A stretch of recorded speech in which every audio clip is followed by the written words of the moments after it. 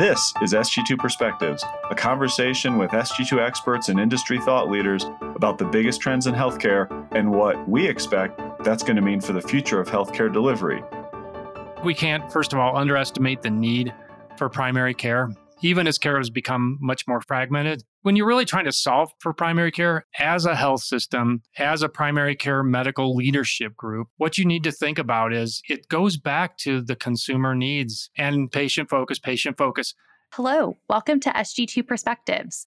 My name is Tori Ritchie, and I'm thrilled to be joining Trevor and Jamie as a co-host going forward. Today, we're going to talk about primary care. This is really a continuation of the conversation we started back in December in the primary care webinar. And we're covering this topic because this is the most searched topic on the website. The landscape is changing dramatically, as is the forecast. So today I am joined by three of our experts, Mark Larson, Justin Cassidy, and David Mina, experts on this topic, specializing in various sub-areas. Justin really thinking about the service line and clinical side, David focusing on the community health aspect of how this fits into the broader healthcare landscape, and Mark specializing in key consumer trends in the space. Mark, why do you think this is the most searched topic on our website? I'm so glad we're talking about this in the podcast today because primary care is absolutely one of my favorite topics. I cover consumerism, and there's nothing more consumer-centric than primary care. You know why? Primary care is like the strongest on-ramp to the health system. That's why a lot of our clients are really focused on that. When you think about it, 90% of consumers, and we actually found this in our survey, had a primary care visit in the past 3 years. That is a tremendous number of volume. The problem is that primary care in many systems operates somewhat disconnected and as a transactional service. Our clients really know they can do better by focusing really in three specific areas. One is around primary care access. We found on our survey 20% of consumers struggle to find affordable primary care access. That challenge can be as high as 31% for some ethnic groups. So access is a challenge. A lot of folks know that COVID accelerated that. Secondly, just solving that low acuity puzzle, many of our clients have placed primary care assets across their community. They're trying to figure out which assets serve which consumers. And then the last piece is really understanding that they may have to adapt how they provide primary care needs in the future, and even thinking of it in a more of a segmented way. Many clinics today cover both chronic patients as well as more lower acuity patients that are transactional in their needs. In the future, we may be looking at segmenting certain populations and serving them a little bit differently based on their care needs. So those are some things that I've been considering and really seeing from our clients' perspective and why there's such a big focus here. That last comment on patient segmentation makes me think back to the webinar that Justin and I did at the end of 21. Justin, any thoughts here on really that importance of understanding the different patient populations? We've talked at length about how those needs vary. The needs are vast and differ between folks that are engaging with primary care. And the most important question really is, why are folks interested in this right now? As we started digging in, we realized we don't even know what the definition of primary care is anymore. Primary care is no longer monolithic. External disruptors are picking apart each piece of what was once considered primary care and monetizing the heck out of it. There's a shift of higher acuity cases to urgent care centers, immediate care, lower acuity to virtual medical groups like MD Live. We see the emergence of concierge clinics with cash-pay subscription-based models for young professionals. Digital health, meanwhile, trying to scale chronic care management tools. All the while, we have AI-based triage, which is potentially the most disruptive component of this. Think Dr. Google, but there are many more in the play, Buoy Health, Babylon, that act as primary care, pre-primary care access channels. That is patients Googling and then kind of being directed to what might be a specialty service, jumping over that initial primary care visit. Meanwhile, the complex chronic patients are targeted with next-generation ACOs or other high-touch programs that are increasingly incorporated social needs into the play. There's also the conflation of public health with primary care and really asking the question of where one stops and the other begins. And this feeds into part of why, Tori, our clients are so engaged by that webinar we gave in December. There are three primary reasons why folks are asking about primary care now. The first is really mission-oriented, that of gaining the trust of the community and serving the needs of health. health that have preventative medicine, sewing into value-based care, population health initiatives. Some great examples, Ochsner Health, University of Chicago Medicine, expanding primary care networks in what were traditionally underserved communities. Then there's the flip side, the idea that there's a lot of opportunity here with large primary care groups trying to sell themselves. There's a potential for an M&A opportunity. There's a lot of questions as to what a potential ROI from having that primary care network might be. Perhaps the most important, primary care is a channel management strategy for specialty care and also procedural-based revenue streams for hospitals. Here we've seen a lot of interesting activity. We talked about those direct-to-consumer referrals, but also some health systems potentially where the mission is the margin, acquiring urgent care groups as a channel strategy for those more high acuity patients to channel them into the system with more acute care needs. Those are some great points. Do you feel like there's a greater need for primary care in a health system today? There's various different ways we're approaching that, but do you think our health systems should be growing that presence? That really is the question, Mark. We've been trying really hard, and we're not aware of any source, internal, external, that can really definitively say this is the ROI of primary care. But we do know that as the acuity of the patient rises, the sort of value of that engagement becomes greater in terms of cost avoidance.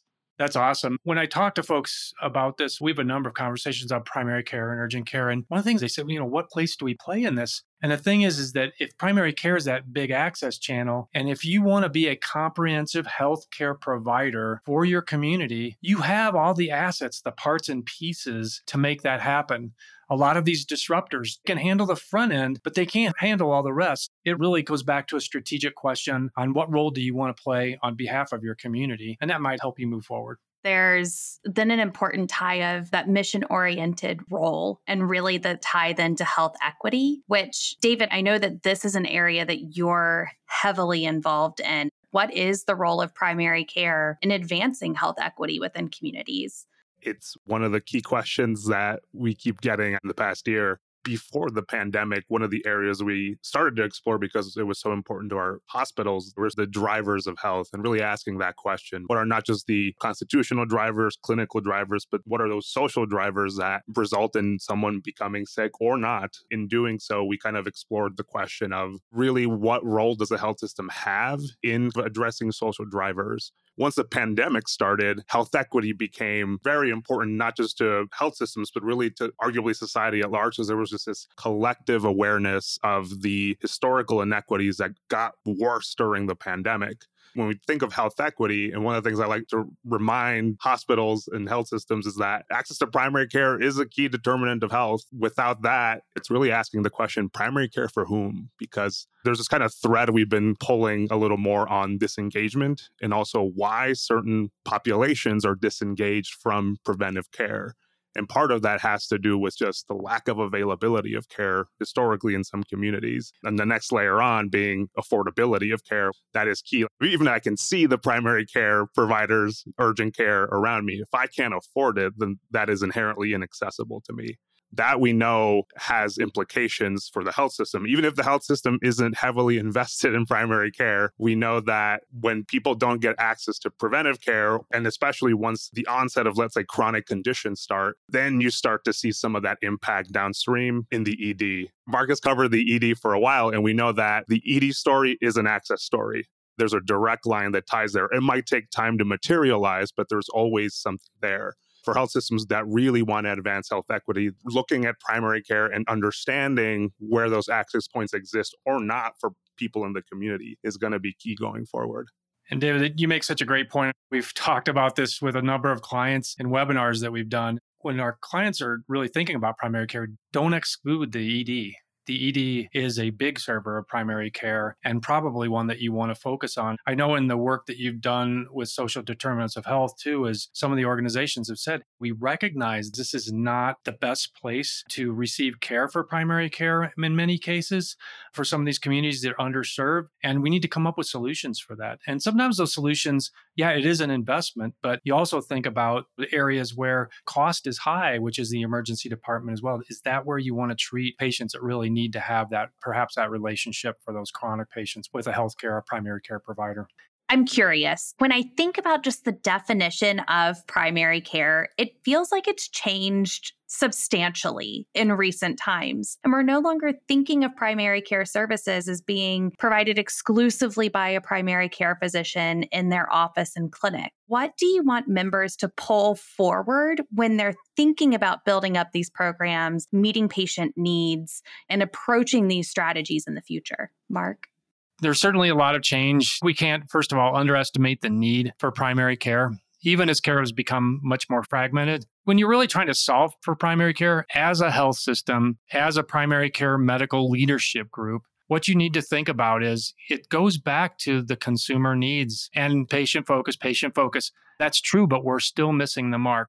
Understanding what those consumer segments are and then building your primary care practice around that. If you can do that, if you can solve the access challenges, if you can solve the wait challenges to get an appointment, if you can integrate all your different low acuity assets appropriately, you can solve for primary care. I would argue you can even put a better offering together than any of the disruptors. The other side of that, and we'll talk a little bit about disruptors here, is the Medicare Advantage piece. I think we want to get into how that fits into the SG2 forecast. That sounds great. So how does this fit into the SG2 forecast? That's something that we are in the thick of thinking through right now. For members listening, we are actively working on the 2022 refresh. And I'm curious, David, how are you thinking of approaching primary care differently in the forecast this year?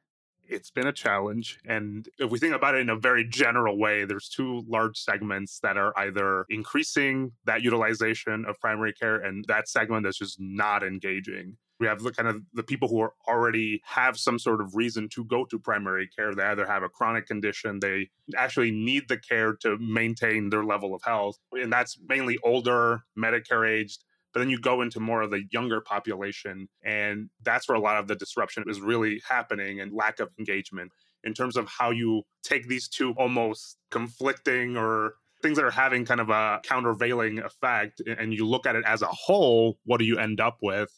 Because that's kind of our task with the forecast. How do we look at both from clinical conditions and visits? How do you actually look at things as a whole? And how do you plan around that? That's really been our challenge. And from my understanding, where we landed at the moment has been that it's really kind of that unengaged patient, or really not even a patient, that unengaged person is what's winning out at the moment, given some of the, I'm going to call it concerning trends we've seen, both in terms of, like, as we said, availability, affordability, or just some other options that, and lack of trust that we even mentioned today. There's a lot of reasons why we think at the moment that's winning out. David, let's zero in on a very narrow subset definition of primary care. Patients experiencing chronic conditions often see a specialist for their chronic care need, for their primary care needs, as along with their chronic care needs. But let's zero in on that annual preventative wellness E&M visit. Just looking at that one node and how complicated this is. And in a lot of sense, our models are seeing volumes go up, down, and all around. There are three key points here to sort of integrate into that E&M visit for preventative wellness, and that's the declines, replacement, and growth. First, significant declines are being seen in younger, disengaged patients, often on commercial payer plans. The concerning trends in society, politicalization of medicine and health, have led some to be dissuaded from preventative care. On the flip side, we're seeing replacement of many of those wellness visits. The definition of primary care changing, external disruptors picking apart pieces of that visit. And one of the most important trends in this replacement bin is the creation of these digital pharmacies, HIMSS, Roman, 30 Madison, Nurex. Actually, 30 Madison and Nurex just announcing a merger between their digital pharmacies, creating all sorts of interesting and subspecialized therapies that for targeted disease states. 30 Madison, for instance, having a service called Picnic for people with allergies, Cove for folks experiencing migraines, prescription delivery service called Capsule, a GI-based service called Evans that offers things like fiber supplements and probiotics. So we're really thinking about specialized care in a completely different way. And each of those could start to pick apart what would be a traditional patient encounter with a primary care doc that would write a prescription for a certain type of ailment. So that would be a replacement type of service, often cash-based pay. And then finally, what we've touched on earlier is significant growth in the last few years experienced by primary care, those preventative wellness visits due to Medicare Advantage expansion. And here, really, the primary care physician is serving as a bit of a gatekeeper for the three categories of older Americans. Those that are first entering Medicare Advantage, those that are quote unquote on the go, versus those that are sort of experiencing more complex comorbid conditions, the sort of slow go. And then finally, the no-go older American population. It's more limited mobility and the like. It's interesting to think down the road how that primary care provider in MA plans will serve. It will be seen more as an HMO-style care gatekeeper, or will it be more of that trusted advisor? It kind of remains to be seen, but we're definitely trying to integrate those three forces into these E&M visits, the declines, the replacement, and the growth. A couple of times in this conversation, the topic of disruption has come up. And Justin, in your last response, I feel like you just listed a great subset of some of those primary care disruptors. I'm curious, how do you feel systems and traditional healthcare providers, how well positioned are those entities in competing against some of those primary care disruptors that are coming onto the landscape? This is the fun question, right? Trying to think forward. But the first thing I would ask, I think our clients should ask is, look at these disruptors. Have they shown that they're replicable? Have they shown growth in their business? Are they sustainable? Do we think they're being cash infused, or do you think they're actually generating bottom line dollars? Because that's what's going to make them sustainable at the end of the day. So always question that. I think keep an eye on them, obviously, especially what's going on in your market. So that's the first thing. The second thing, the convergence between primary care and new pharma therapies, specialty therapies. Some of these are curative. They're going to disrupt primary care. Where are they going to disrupt that? I think we need to think about that in the future. And then how can we as a health system make it easier for consumers to access those therapies? We don't want them to go to somewhere else. If it's something that they don't even want to speak to a physician about, maybe there's channels that we can use, digital approaches. Then the other thing is just thinking about it, refills, prescription refills. One of the biggest pains for consumers, going back to the consumer, how do we make that easier for them? I know organizations like Ochsner and others are doing that centrally and really trying to break down some of the barriers for consumers. Just looking at that disruption. And then the MA piece is probably one of the biggest areas of disruption. If I thought about what's really impacting primary care, the new MA offerings, as Justin said, they do have a good, what is perceived as a good offering for more comprehensive and care for chronic conditions. What do their models look like? And then with Medicare Advantage growing as rapidly as it is in many of your large markets, you need to make strategically a decision. Is that an area that you want to play in? And is there an opportunity for you to segment that population, the 65 plus or whatever target you go after, and actually manage them in separate clinics in a different way, maybe that care team approach, and connecting with a payer to develop an offering around that? That's something we're going to see more of in the future because MA is becoming such a large force. And even some of the direct primary care offerings as well may have payer involvement in them. For me, that's kind of where the disruption is headed. It kind of goes back to the basics, maybe not real sexy, but just paying attention again to what's going on in your market is key. That's great. We've covered a lot of ground today. And before we close, I'm curious if there is one thing that you want primary care providers to think about and consider moving forward. Mark, what is that thing? I'll be a little bit more short term here, but I think coming out of COVID, primary care practices really need to think about, are they delivering compassionate care to the patient? There's a business reason, and there's obviously the patient reason and the provider reason. Patients really do respond well to compassion for care and for behavioral health reasons when they're managing chronic conditions. For the provider's perspective, there's been studies shown that providers can actually benefit from a burnout perspective by providing compassionate care. And then for a business perspective, consumers who feel like they're in touch with their providers are less likely to seek other providers. Keeping them in the network is really important. A little bit provocative, maybe a little off course, but something to think about after post-COVID here. I love that. I think that's so important. Mark, Justin, David, Thank you for joining me today. This has been a fantastic conversation.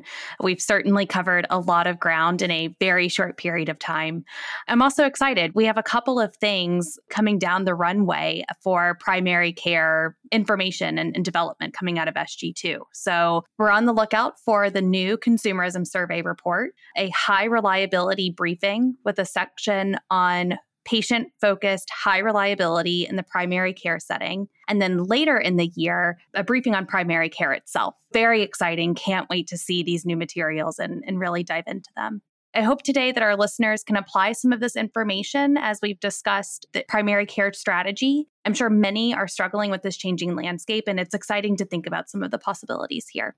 Thank you for listening to SG2 Perspectives. As always, we value your feedback, input, comments, or ideas for episodes. You can reach us at sg2perspectives@sg2.com.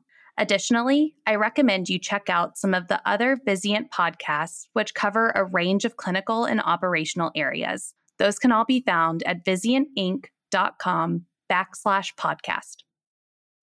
Thanks for listening. If you like this episode, please subscribe, rate, and review us, and/or follow us on Twitter and LinkedIn at SG2 Healthcare. And if you want to talk more about innovative healthcare strategies, you can always email me at sg2perspectives@sg2.com. Finally, SG2 is a Vizient company, and there are a bunch of Vizient podcasts that you might like. You can find them at Vizient /podcasts. Have a great day.